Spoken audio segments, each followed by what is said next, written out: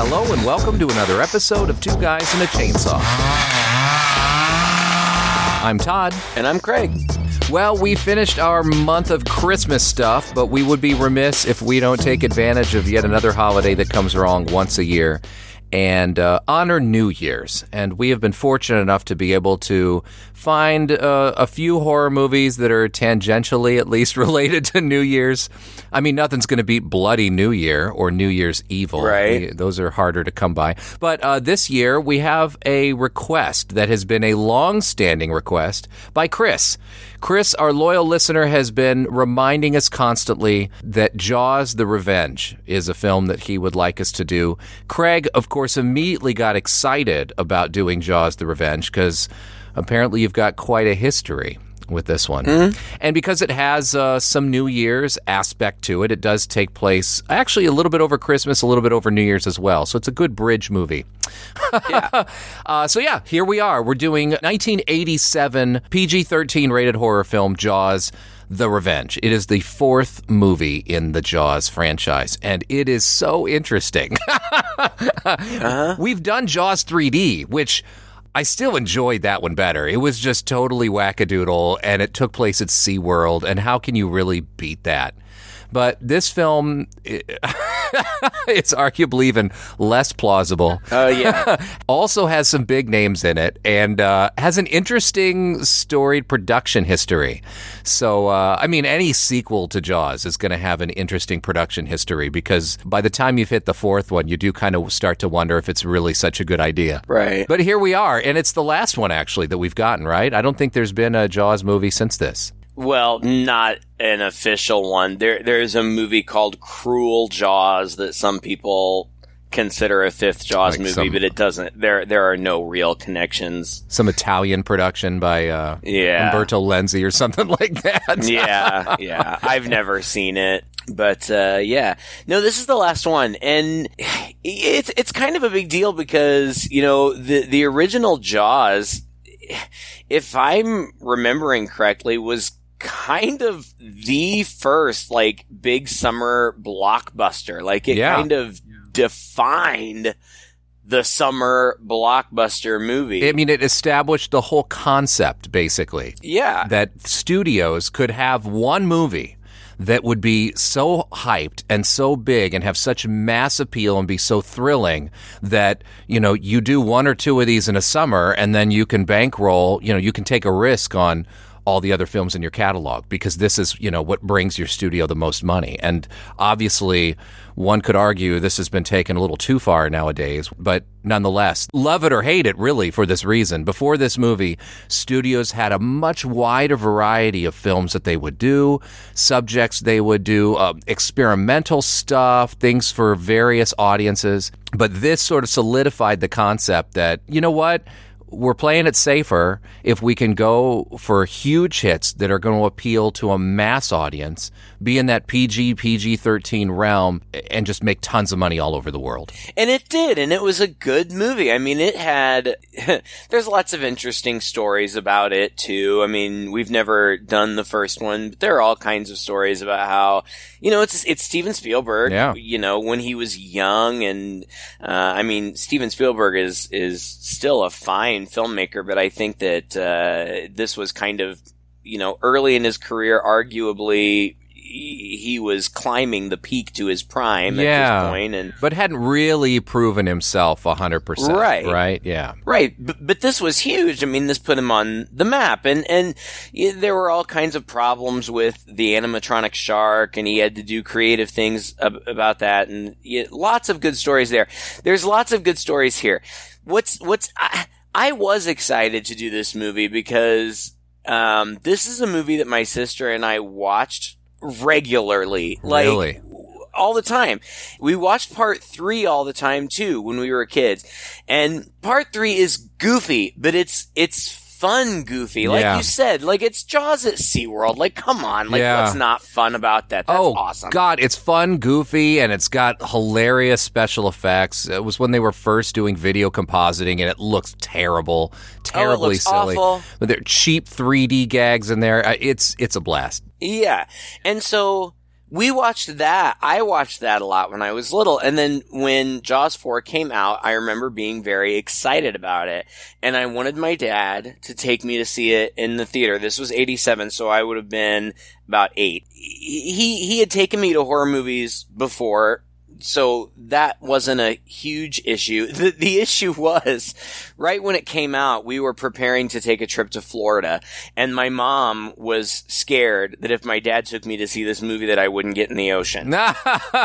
So I had to assure them that that wasn't the case, that I knew it was just a movie, whatever. So he did. He took me to see it in the theater. I don't remember what my thoughts were about it then, but we continued watching it. It played on cable quite a bit, and I just remember liking it. My sister liked it, but of course, I hadn't seen it in, 15 years at least. I don't know. And so I was excited to go back. But this movie also has a terrible, terrible reputation. People just trash it. It was trashed by the critics. If you read, fan stuff online, I mean, they just talk about how this is just absolutely the worst and it totally killed the franchise. It's awful, awful, awful. People sometimes call it one of the worst movies ever. I don't think it deserves that, but... No. Yeah, I went back and watched it yesterday.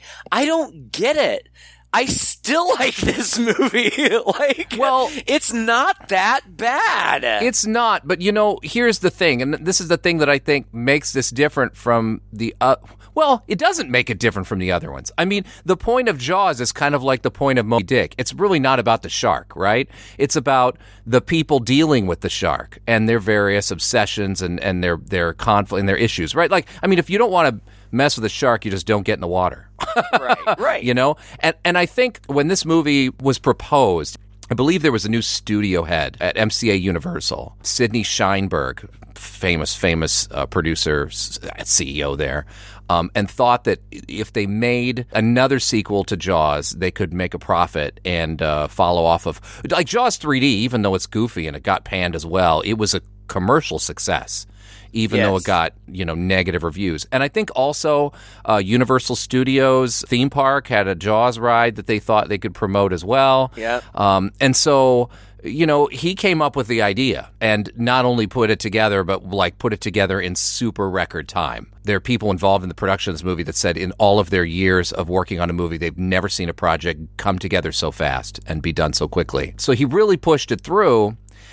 Anyway, the point of Jaws, right, is the people. And I think, to his credit, he sort of recognized that. And it seems to be, when you read the interviews, and I went through and read a whole bunch of contemporary interviews of the people involved in the production, doing promotion for this movie, Michael Caine, all these folks who were in it, they all kind of said the same thing. They said, we got involved with it, even though it's quite silly to do a fourth Jaws movie, and nobody's quite sure it's a good idea, because we like the script.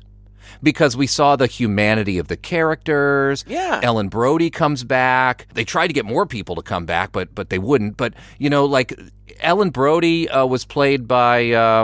Lorraine Gary. Yeah, and she saw a really interesting part here. And you know what? She does have an interesting part in this movie. She does. Her character is interesting. And she does a good job. Yeah. I think, though, by now, your fourth Jaws movie, people were maybe expecting a little more action. Yeah. I think that's it. We saw Jaws 3D is full of action. It's quite gratuitous, and that's part of what makes it fun. And Orca, which, is not made by the same people, but we quite liked it because it was goofy and ridiculous, but it had a ton of action. Yeah. It had great set pieces. This movie is supremely lacking, I think, in that. They took what they thought was the key to the original Jaws, which one could say is true, is, focusing on the characters. But they almost did so much of that the frickin' shark barely makes an appearance. Yeah. And things don't really start happening significantly until we're 2/3 of the way through the movie. Right. So I think that's the only sin this movie commits, I really do. It definitely has its flaws. I mean, the the premise that well, that's a bigger sin. I'll just put it that way. Yeah, the premise that the shark is, seeking revenge and targeting this one family. I mean, that's kind of stupid. I mean, really, if you get into the weeds of what the plot was supposed to be, they really toned down the stupid. I don't know. But I mean, I don't know. Okay, so the whole revenge thing is kind of stupid. The effects aren't great, but you have to take into consideration this is 1987. Yeah. And so the shark looks like a giant bath toy. Yeah. Like, it's ridiculous. It's fake. It has very little motion, very little mobility at all. Like, when it comes up out of the water and submerges into the water, it just like floats to the top and then like descends back. Like, that's not how sharks move. It doesn't look real at all. Frankly, I think that I would take this over bad CGI. At least it's a real tangible thing that you can see and that looks not like a real shark, but like an actual real thing that people can react to. So I'll somewhat forgive it for that. But honestly, I think tonally, this takes it back to the tone of the first movie. Yes, it does. It's serious. It's based very much in family and relationships. It's trying to get us very sympathetic to these characters and people before they start having to face the shark. Yeah, and in that regard, it is not bad. Correct. The performances are fine. These are perfectly fine actors. Yes. And I actually am invested in their characters. I care about these people. So, okay, Jaws 1, great movie. It's a classic, it's a great movie. I'm gonna skip Jaws 2 for now and say Jaws 3, highly entertaining, cheesy popcorn flick, goofy, knew what it was doing, fun. I enjoyed it. The reason I skipped Jaws 2 is because Jaws 2, I think, is still, people hold it in pretty high regard. I find it boring as shit. Like, I can't bring myself to watch it when it's on. It's just a retread of the first one. It's super boring. I like this one better than Jaws 2. And in some ways, I think it's a better movie than Jaws 3. I just don't really get all the hate. Cause it's not that bad. And like you said, I think that the most interesting things that we'll talk about are some of the behind the scenes things, cause there are some really interesting things going on.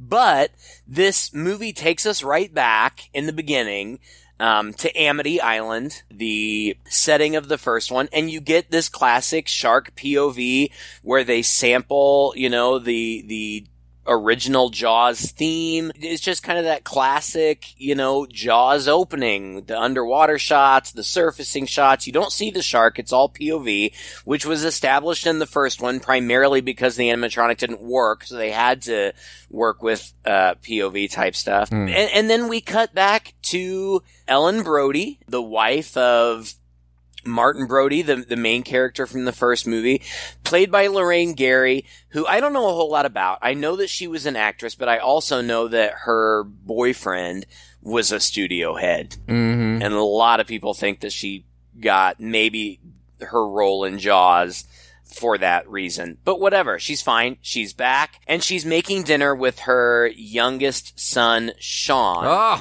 Who is super annoying.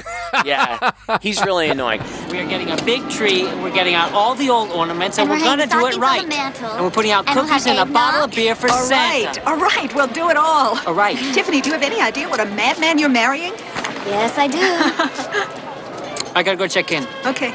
See you later. Love you. Bye. Me too. Sean and his brother Michael, their children in the first movie, Michael is a teenager in the second movie, and they're adults in the third movie. And in the third movie, Michael is played by Dennis Quaid. And they tried to get him to come back for this movie, and he wasn't interested, which is fine, but kind of too bad. Yeah. I wouldn't have minded seeing him come back. Bess Armstrong, who played his girlfriend in part 3, they wanted to get them both back. And both declined. So they recast them, but the actors that they recast are perfectly fine. Mm-hmm. Anyway, Ellen is making dinner, and she gets a phone call from her granddaughter, Thea, who ends up being one of the main characters in this movie. She's absolutely adorable, and I think a great child actress. I feel like she's just one of those kids that gets acting. Yeah. That gets that acting is just pretending, and so she comes across as very natural, very childlike. Well, she didn't do much except, she did Ducky in The Land Before Time and Anne Marie in All Dogs Go to Heaven. Those are the last two things she did, and I love both of those movies. I loved them as a kid. Yeah. And her story is absolutely tragic. I mean, it must have been an abusive relationship that her family was in, because I think just her dad was crazy. Yeah. And when she was cast in this movie, she and her mother were going to the Bahamas. Most of this movie was shot in Hawaii, but I think that they did some of it in the Bahamas. And, as she and her mother were getting ready to leave, the father held a knife to her. I mean, we're talking like an 8-year-old girl, held a knife to her throat and threatened to kill her, and said if they didn't come back from the shoot, he would kill them both. And,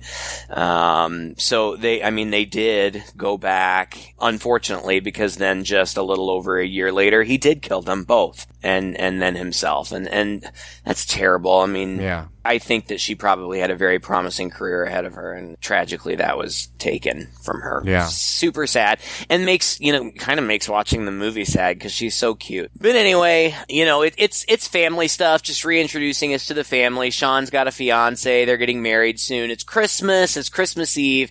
But Sean gets, I guess he has followed in his father's footsteps, which is out of keeping with part 3, but apparently the writers of this movie didn't watch part 2 or 3, so there are some inconsistencies.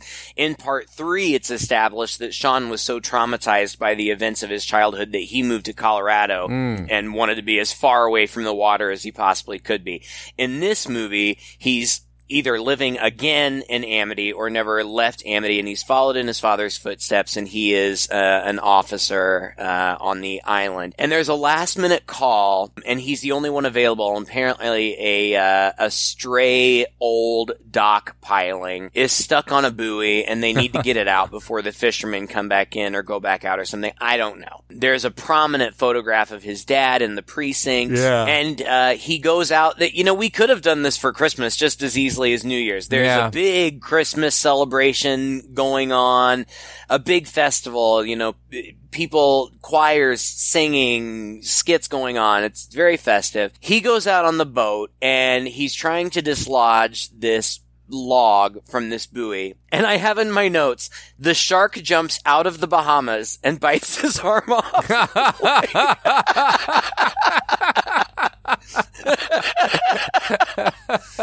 They reuse so much footage in this movie, like the same shots of the shark jumping out of the water over and over again.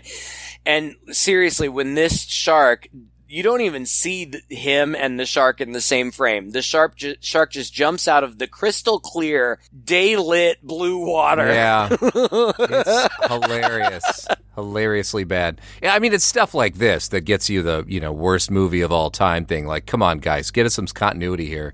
You had a shark you could control. Wait till nighttime and do it again, and just get a shot of that. Well, and I'm sure that they didn't even have the animatronic in that location was probably part of it. They only had it in Hawaii. That's where they shot it, whatever. But it jumps out of the water. It bites his arm off. He leans over the side to call for help, where he's attacked again, and it's pretty brutal. He's floating, like holding onto a log, screaming for help, but this festival's going on, so nobody hears him.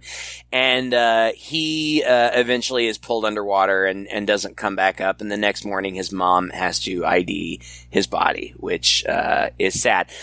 This is the first death in the movie that happens within the first 5 to 10 minutes. And then there's only one more death in the whole movie. Yeah. And it doesn't happen for another hour. Yeah. At least. That's one of the big flaws, I think. I mean, there's some close calls and whatnot, but no, the biggest flaw is that his death immediately starts upsetting Ellen, his mom.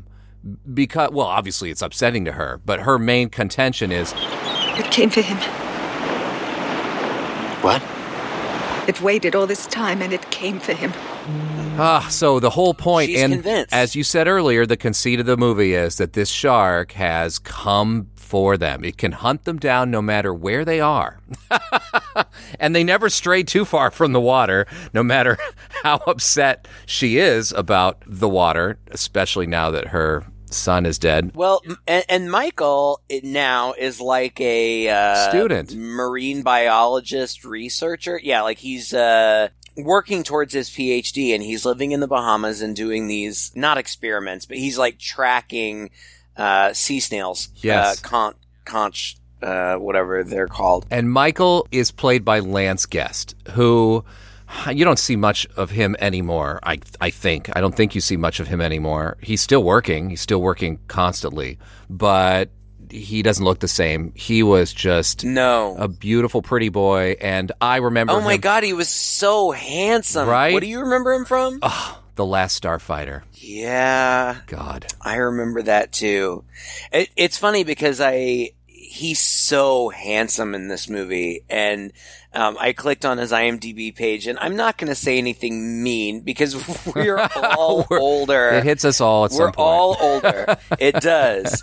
So, he looks appropriately his age, and you and I know very well what happens to men as we get older. Yeah. And it happened to him, too. But I saw his picture, I was like, oh my God, he was so handsome. all that's left are the eyes now. Those are still the same. Whatever. I'm sure he's a lovely person. I'm sure he's doing well. But they come for his whole family. He has a wife named Carla, played by Karen Young, who I recognize very much, but really just from this movie. But I like her. She's spunky. She's real. They have this great relationship where feel like a real couple. Yes. They love each other very much, and they're hot for each other, but they fight and stuff. Like, I really like they're great, and they've got this little girl, Thea. I mean, kind of like you said, all the people in this movie feel real. Yeah. And then this is the strength of the script. I think this was the appealing thing of the script that everybody liked and that Sid Sheinberg was really pushing for. Make these people real, make us care about these folks before bad things start happening. Yeah, and because they're real, and because they're real, they're flawed. And because they're flawed, I think that they're relatable and you can get on board with them. There's, 10 minutes that they spend on the funeral and like people gathering, people from the original movie, the woman who played Mrs. Kentner, Lee Fierro. She was the mother of the first boy who was attacked in the first movie. She's there sitting with Ellen and some of her friends. Ellen kind of breaks down and yells at Michael that she wants him to quit his job. She wants him to get out of the water. She doesn't want anybody in her family anywhere near the water. She says, cause the shark waited it. He says it killed your father. And he says, Dad had a heart attack. And she said, well, it was the fear. It was the fear of it that killed him. That's pretty dumb, though. You got to admit, that's pretty silly. It's funny, though. And he says, Mom, you can't believe that voodoo sharks don't have vendettas against people. And I had never noticed that line before, but it's ironic because originally in the script and in the novelization of the movie, this is, in fact, a voodoo shark. Controlled by a witch doctor. Controlled by a witch doctor. But kind of going off of what I contended earlier, it makes a little more sense that that this shark is actually magical than this shark has the brains and the capacity to track somebody from the water all the way down to the Bahamas. Yeah. Wherever they are. Voodoo makes more sense. It does. I've not read the novelization, but I'm actually kind of curious. Right? Because I guess in the novelization, Michael somehow pisses off a witch doctor in the Bahamas, and the witch doctor summons the shark to attack his family. And I guess that some of the book is told from the perspective of the shark, which I have read Jaws, which was a novel first. And most, if not all of it, is from the perspective of the shark. But in this novelization, some of it's from the perspective of the shark, and the shark doesn't even understand why it's doing what it's doing. Like, it's just controlled by the witch doctor. Oh my God, I'm getting these strange feelings. Yeah. But Michael assures her, he's like, look, we're in the Bahamas. There has never been a great white where we live. It's warm water. They don't like it. They decide to go back to the island, and she agrees to go with them. Yeah. They end up flying to the Bahamas. Now, is this the point at which Mario Van Peebles pops in here? Because I was really surprised to see him. I hadn't seen this before, so... You hadn't seen this before? Believe it or not, no, I'd never seen this before. Actually, before Mario Van Peebles shows up, Michael Caine shows up. Yes. He's the pilot of the plane. And Michael Caine is a great actor, very famous, Oscar-winning actor. But apparently... I knew this about this movie, but I didn't know it was a thing. Like, apparently every once in a while, he just does a movie for the money. Yeah. He knows they're not great movies, but they're going to pay him a lot of money, and he does it. And that was this movie. And apparently, I guess, he agreed to do the movie after reading the first line of the script, which was like, fade in Hawaii. And he had wanted to film a movie in Hawaii for a while, so he was like, all right. Well... He ended up, I mean, the movie filmed in like 7 days down there. And the schedule was really tight, and it overlapped with the Academy Awards. And he was nominated and won, it turns out. For Hannah and Her Sisters. Yeah, an Academy Award during this time. And he really wanted to get out of the filming so that he could actually attend the awards ceremony, and it just wasn't working out. So he wasn't able to collect his Academy Award because he was down filming this movie. You'd think that would piss a guy off a little bit, but... I think the quote from him later was something like, I got an Oscar, I got a new house, and I got a nice little vacation. So to me, that's all basically a win. Yeah, right. Yeah, and being asked specifically about the movie, I'm not reading it, so forgive me if I misquote, but he said something like, well, I've never seen it. By all accounts, it's horrible, but I have seen the house that it paid for, and it's fantastic. So. That sounds like a guy that I would want to be friends with. No kidding, right? Like, you know, he made a bunch of money. He made $1 million+ to shoot for 7 days in a tropical paradise. My God, win-win. Right? He never even watched the movie, so who cares? And you need to learn things like this about your famous actor friends. You know what I mean? Everybody holds Michael Caine up in high esteem. As like this like really. Come on, this guy did Blame It on Rio. He did a lot of schlock as well. Yeah. And then you hear him talk about it like, dude, I need a paycheck as much as the rest of them. It's great. It's grounding. It's as grounding as his character is in this film. Yeah, and he's funny. And he's good. Yeah. He's a nice, light-hearted element in this movie. And he establishes a relationship with Ellen that is sweet. They're older. And they're not ancient, but they're older people. But they spark this flirty, cute, romantic relationship, and it's believable, and I was rooting for them. Yeah. It's so cute because Michael sees this relationship budding, and he's concerned about it because he doesn't know who Hoagie is. Hoagie's just, he knows he's a big gambler. He flies a charter plane, and Michael seems suspicious about this. It's not brought up in the movie. Apparently, they did film the scenes. Hoagie, in fact, is a drug smuggler. I don't think that he himself, but he's he's a mule or whatever. There's a throwaway line in the movie that's I can't remember where it was or exactly who said it. I don't think it was him himself, but somebody brings up something in the middle there, what do you fly anyway? And he gives some kind of coy remark that laundry. Yeah, laundry. Yeah, I deliver laundry. Okay, we get it. Right. It's hinted at, but again, the guy just he's just making his money. Making a paycheck, just like the actor behind him. And I think you said, this is just a sweet, cute, and utterly natural older couple relationship. It's not over the top, dramatic, and romantic. It's hey, these two people enjoy each other. And I think this is something, actually, that I read attracted both him and Ellen Brody's character back to the table. They liked the idea that you don't often see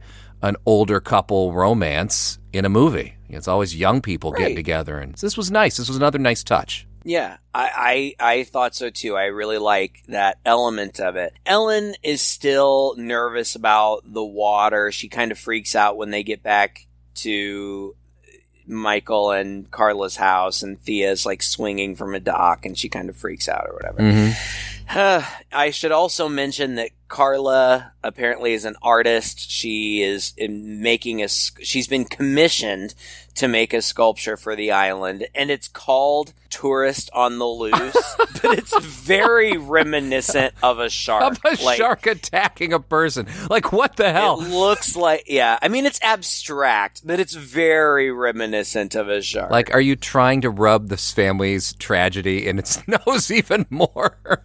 And we got to mention Mario Van Peebles' character, Jake, who is also... This is when he shows up. He's doing the research with Michael, and as soon as he comes on, I'm hearing his Jamaican accent, and I'm like, oh, God, that is an awful Jamaican accent. And then, about 2 or 3 shots later, I'm like, okay, that settled into something not so terrible. And then, 2 or 3 shots later, it completely disappears. Michael! What the hell are you doing down there? Jake, stop busting my chops. Listen, you remember what they look like? They hard on the outside, chewy on the inside. Sometimes they come with a little grind attached to them.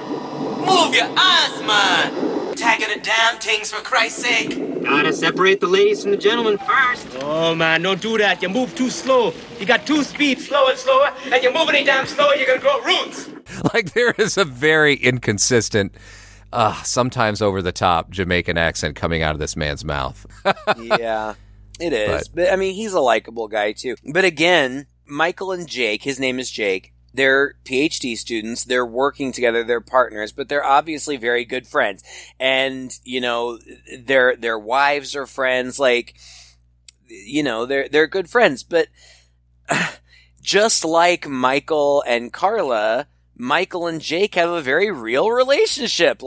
They get on each other's nerves and bicker sometimes, but ultimately they have each other's backs. They care about each other. They're invested in one another. Just real characters. And Mario Van Peebles looks great in this movie too. Yeah, he does. Very handsome. They have Christmas. Jake and his wife Louisa, who's gorgeous, come over for Christmas, and this is when we get the first full shot of the shark, and it's swimming around in these Bahamian waters. And so it's very bright and very blue.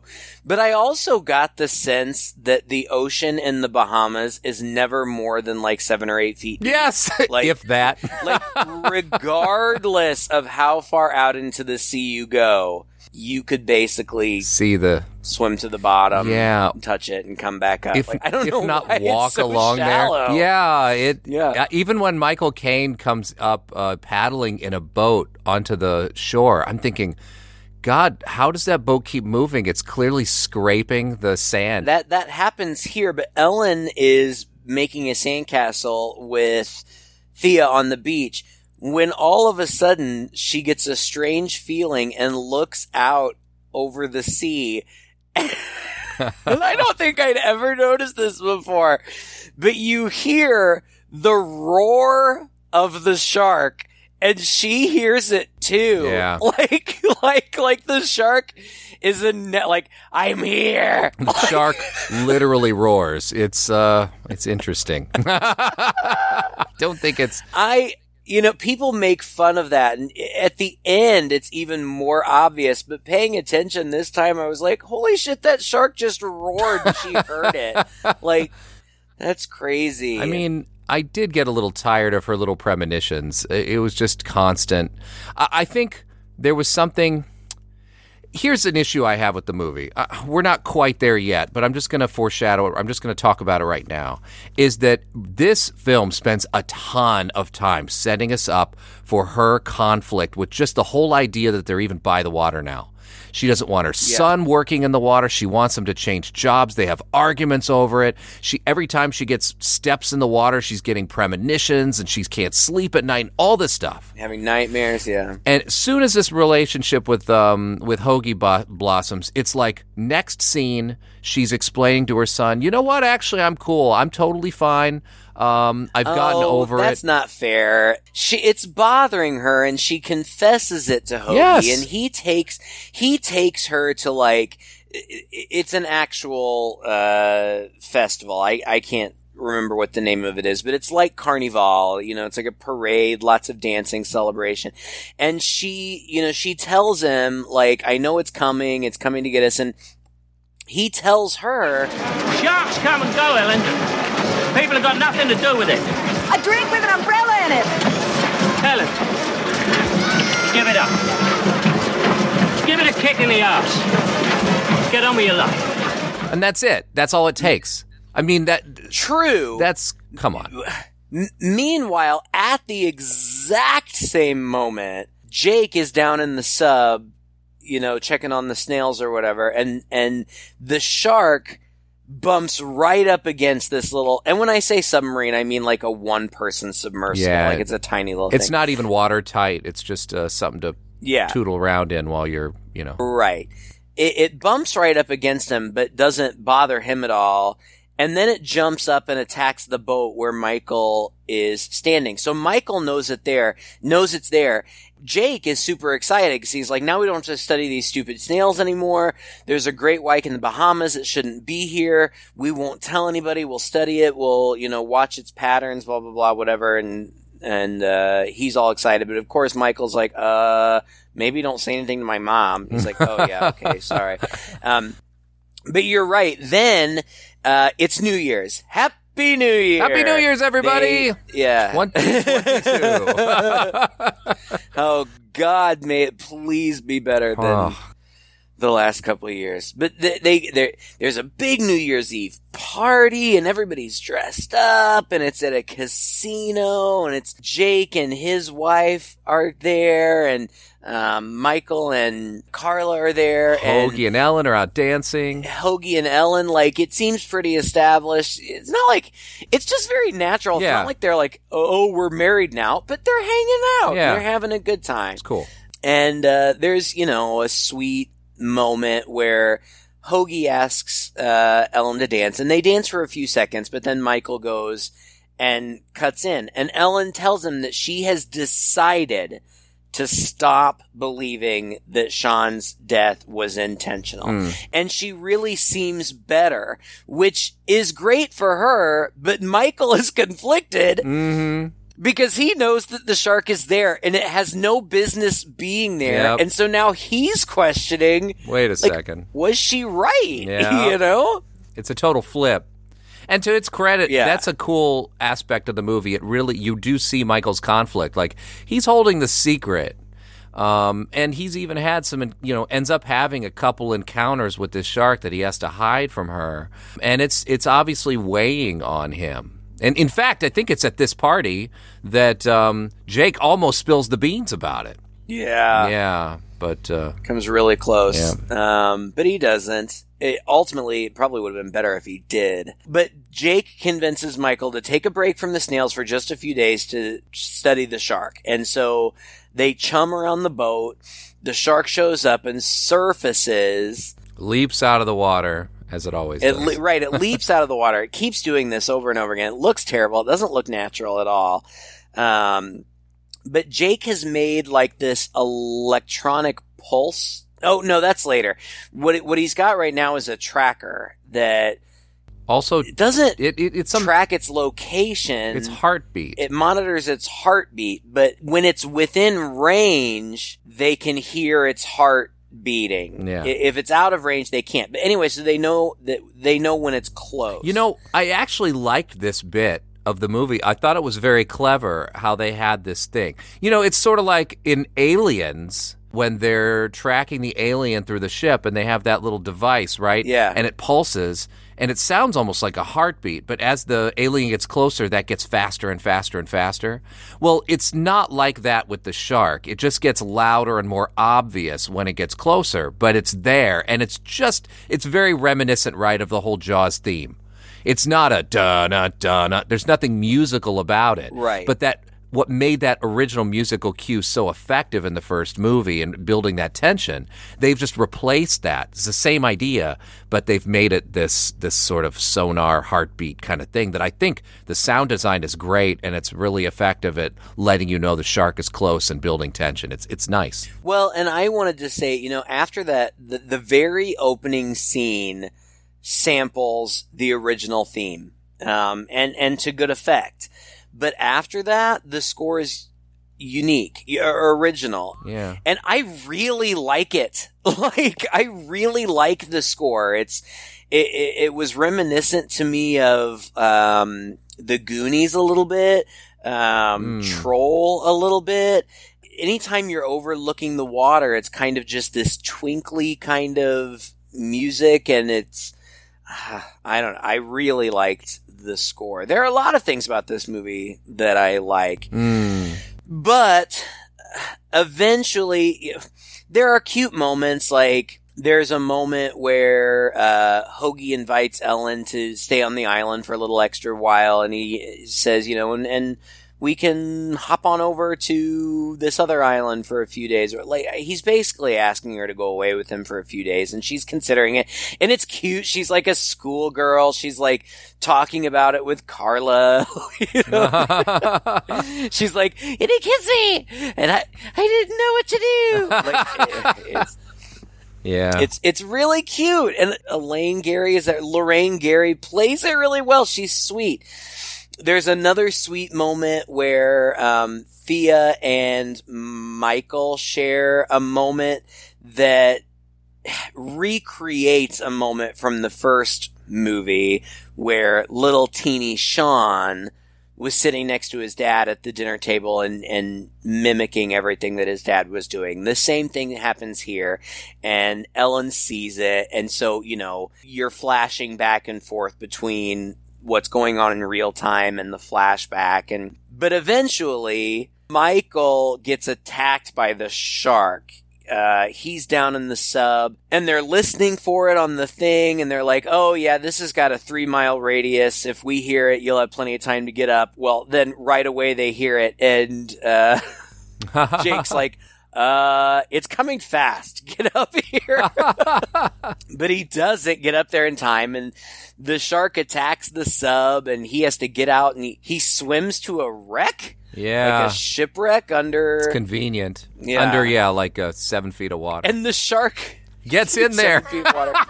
It follows him through the wreck. Like, it's so bad. It doesn't even fit in there, really. It's so bad. And we know in real life that sharks can't swim backwards, so that shark probably would have just been stuck in there and drowned. Yeah. But anyway, it almost gets him, but he uses his air tank to propel himself to the top, and luckily surfaces right next to the boat. Mm-hmm. So they pull him out. Good thing. I mean, by the way, Yeah. as a diver myself, I'll tell you that he's going to have even bigger problems surfacing that fast. It's only 7 feet, Todd.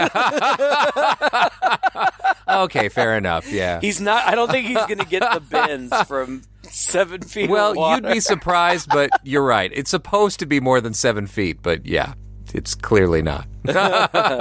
And still, Michael doesn't tell anybody. Yeah. Like, I don't know. I don't know if it's out of loyalty to Jake or if he doesn't want to scare them, but he should scare them. You know, that shark is clearly out to get them. But the very next day, he wants to go back down because he's like, you know, if you fall off the horse, you got to get right back on. And he tells Jake, look, I'm scared to death. And if I don't go back down there, I may never get back in the water again. And so he goes down and there's an eel scare, which was kind of funny.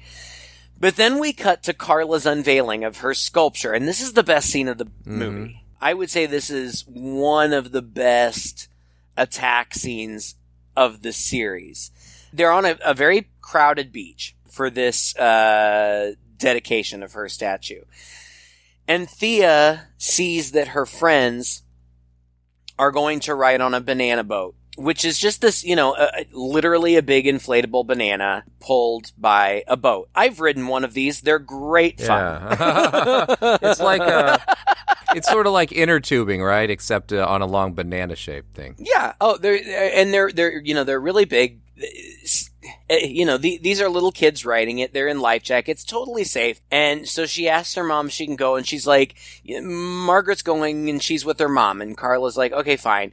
And Ellen seems a little bit nervous, but remember, she's decided she's not going to be scared anymore. So Carla reassures her, and she's basically okay. But Thea gets on the boat, and Ellen gets her psychic feeling again. And she looks out, and she sees the shark fin chasing behind the banana boat. And so she screams, and everybody looks out, and everybody sees it, and everybody's running down to the water. The shark attacks the inflated banana. Targets her specifically. It targets her specifically, right. In this whole beach full of people. Right. Her friend's mother, who, you know, must have been just a wonderful woman, picks Thea up and moves her, like pushes her forward on the boat, and then she gets eaten. And everybody is on the beach watching and screaming as this woman is writhing around in the shark's mouth above water. And that's it. That's the second death. But this marks the beginning of the third act because Ellen sees this and she gets this serious look on her face and she turns around and she starts running.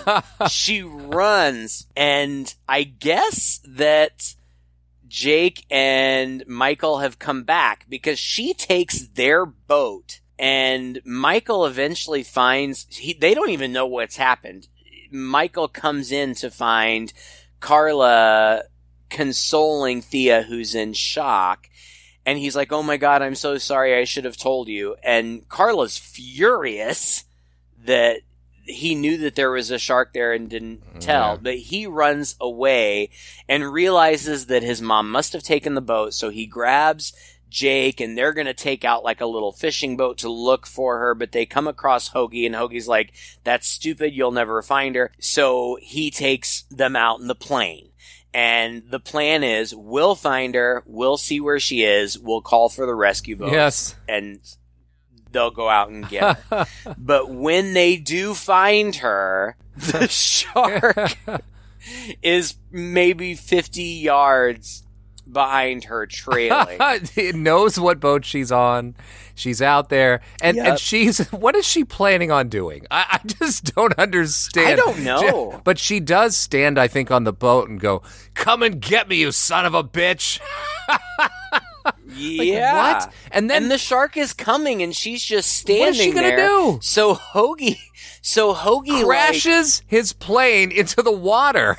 Well, first he buzzes the shark. Like, as it's jumping out to attack her, he like buzzes it, and it goes back in the water. And then he swings back around, and he does. He just ruins he lands his plane.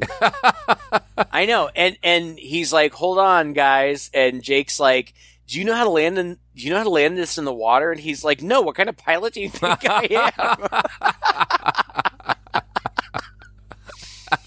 am? But he does. He lands this not water plane on the water, and Jake and Michael dive off and swim to the boat and get there fine. Everybody's in the freaking water when the shark is right there, apparently targeting them. Yeah. It's a really stupid idea. Except for Michael Caine. He stands in the door of the plane and is cracking wise, as he does throughout the whole movie. And the shark attacks the plane and presumably gets him, but doesn't, because, after Ellen has a minute to, like, mourn him, he shows up crawling onto the boat, and he's fine. And this leads up to the very end, where, first of all, Jake, real quick, puts together this other device that sends out like an electric impulse. I don't know if it's a shock or what it's meant to be, but he thinks that if he can get it inside the shark and they can trigger it, it'll drive the shark crazy and it'll die or something. I don't know. And so he gets on the mast. Oh. Is it the mast? I don't know. The part that sticks out the front of the ship. And the shark jumps out, and he does, like, spear it into the shark's mouth. But then he gingerly lowers himself into the shark's mouth. Yes, I know. At first, I thought it was like slow motion or something, but no, he just lowers himself. It's bad. Like, he doesn't even slip or anything. He just... No. And you see, okay, so then he's in the shark's mouth. He's all bloody and he's beating on the shark, and you see it take him down, thrashing him around. There's the water. No way, right? There's no way. Oh, it's crazy. And then so the mom is driving the boat, and they see where the shark is, and she turns the boat right towards it. Michael has this triggering device, and he's pushing it, and every time he pushes it, there's like an electric and the shark screams, literally, and jumps out of the water. And it becomes evident that she is headed straight for it. And so right as she's getting close to it and it's jumping out of the water, she has flashbacks to the death of all of the members of her family that she did not witness. That's in my notes. Grandma's having visions of stuff she never saw. Arguably, she saw, Thea be attacked, but not from that angle, that perspective. And she did not see Sean or Martin getting attacked, but she has flashbacks to it nonetheless. Well, or the movie versions. It is. To be fair, it is fun to see the flashback to part one with Martin Brody on, what is it? The prow? That's what it is, right? Something on the like prow of the ship, holding the gun, and Ellen is pointing the front of the boat at the shark, and just as the shark rears out of the water, and you see that the front of the boat is going to impale it, in the flashback you see Martin say, "Smile, you son of a bitch," which is one of the greatest lines in cinematic history. And he fires the gun in the flashback. I saw this movie in the theater, so let me tell you about my experience. When I saw this movie in the theater, what happened was the stick, the big post that sticks out of the front of the boat, impales the shark, and it screams, and blood flies everywhere, and you see it impaled, and you see blood flowing out of its mouth, and the weight of the shark breaks off the entire front part of the ship, and everybody on the ship falls down to the ground. And then you see the shark bleeding profusely, sinking with the whole front of the boat down to the bottom. And that's basically the end. There is a scene after that where you see Ellen fly away. That's it. Now, I remember seeing this on television years later, and the ending was totally different. And I was like, what the fuck? Like, this is not how the movie ended. Mm-hmm. It turns out that what I saw in the theater was the theatrical release. After it had already been released into theaters in the United States, I guess the ending wasn't received well. So while the film was running in the United States, they went back and did reshoots. They reshot the end. And when they released it in Europe, they released it with the new ending. And then every DVD release, every home video release since then has used the European release. Yeah. Apparently for a little while on AMC, the cable network, they were still occasionally showing the American one, but nobody does anymore. And the new ending doesn't make any sense. Oh my God. This is what I saw. So this is my first time seeing it. She pokes it with the sticky thing and the shark explodes. Inexplicably. It explodes. I was like, did I miss something somewhere in here? Was there an explosive involved in any of this? It explodes quite violently, and everybody kind of leaps off the boat. And who just sort of surfaces up in the water but Jake, who's just sort of bleeding a little bit from his shoulder. It's like, are you fine. Kidding me? This guy was halfway in that thing's mouth thrashing around, just as bad as the girl earlier who died. There's no way. Yeah. There's no way. Where did he come from? No, it doesn't make any sense. And I feel like with that new ending, with them all popping back up in the water, they were trying to do a throwback to part one, where Richard Dreyfuss and the main guy, Martin, are left swimming in the water. I think it was kind of a callback to that. But the exploding shark makes no sense. And they just reused the footage from part one with this shark sinking. I just don't get it. I much prefer the original ending. Did you watch it on YouTube? You can watch it on YouTube. I forgot to look it up, but just hearing you describe it, it makes 10 times more sense than what they ended up reshooting. It makes a lot more sense. And you can watch it on YouTube. Apparently, I know that AMC does this because I've seen it with other movies. They will take movies and they will air versions of them with additional footage that never played in theaters or in any video cut. And they've done that with this movie. So you can go online and you can watch the original ending, and you can watch like almost 15 minutes of cut footage. It's nothing exciting. It's not even particularly interesting. But if you're interested in this movie, if this is a movie that you enjoyed and you're curious, it's there. I watched them. It was 15 minutes. I had 15 minutes, no big deal. And like I said, then there's a last, 2-minute scene where you see Ellen's going home and everybody's happy and everybody says goodbye and they fly away and Hoagie's telling one of his goofy stories. The end. I will say again, and without embarrassment, that I still like this movie. I enjoyed watching it. It was, it's an hour and a half. We have seen movies that have been so much worse. It's not even like so bad it's good. It's just like, it's fine. I think that it's a perfectly appropriate sequel. Is it in quality as good as part one? No. Are sequels ever as good as the first one? Very, very rarely. Yeah. Very rarely. And I would say that I like this. I like it better than part two.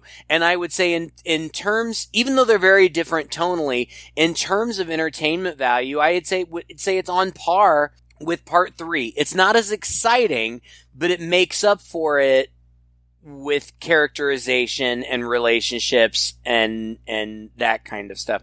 I just think it's a perfectly fine movie. I don't understand why it's so maligned. It's not great, but it's not that bad. Yeah.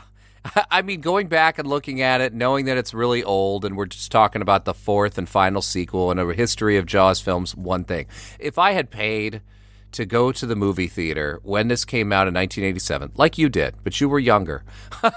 Yeah. If I had paid to go to the movie theater to see this when it came out, I would have been disappointed. it was kind of boring. If it hadn't been titled Jaws, you know, I don't know, man. Just like when there are hardly any shark attacks, one person dies, maybe two, depending on the ending you've seen, and the shark doesn't really. There's no real showdown with the shark until 3/4 of the way through the movie.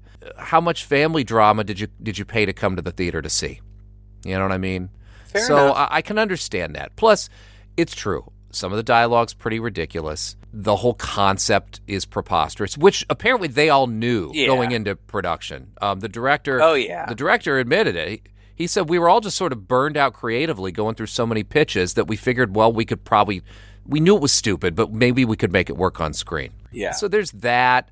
There's, again, the silliness that we talked about with the production where, like, some of the shots don't match up. The shark looks goofy. This same reused footage, and everything looks like it's about 7 feet underwater because it is. All of that kind of combined, it's not a good movie. It's not like the epitome of craftsmanship that you would expect from the most expensive movie to be one of the most expensive movies to be released in 1987 with a ton of hype behind it and built on a franchise that has a lot of respect. And I mean, the third one maybe, but still, like, it's Jaws. It's supposed to be Jaws the Revenge, and you get kind of a lot of silliness that you're being expected to take seriously.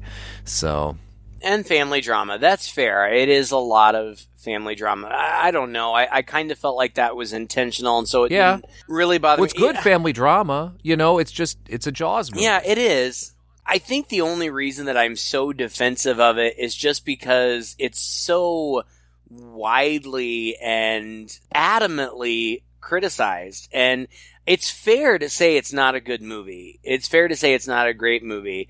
But to say that it's the worst movie ever, absolutely not. Absolutely not. It is not that bad. Not even in 1987. For sure. Anyway, there's a New Year's Eve party. Woo! Happy New Year, everybody! Happy New Year, everybody. Yeah, and I just want to say, gosh, another year comes and goes. It's crazy.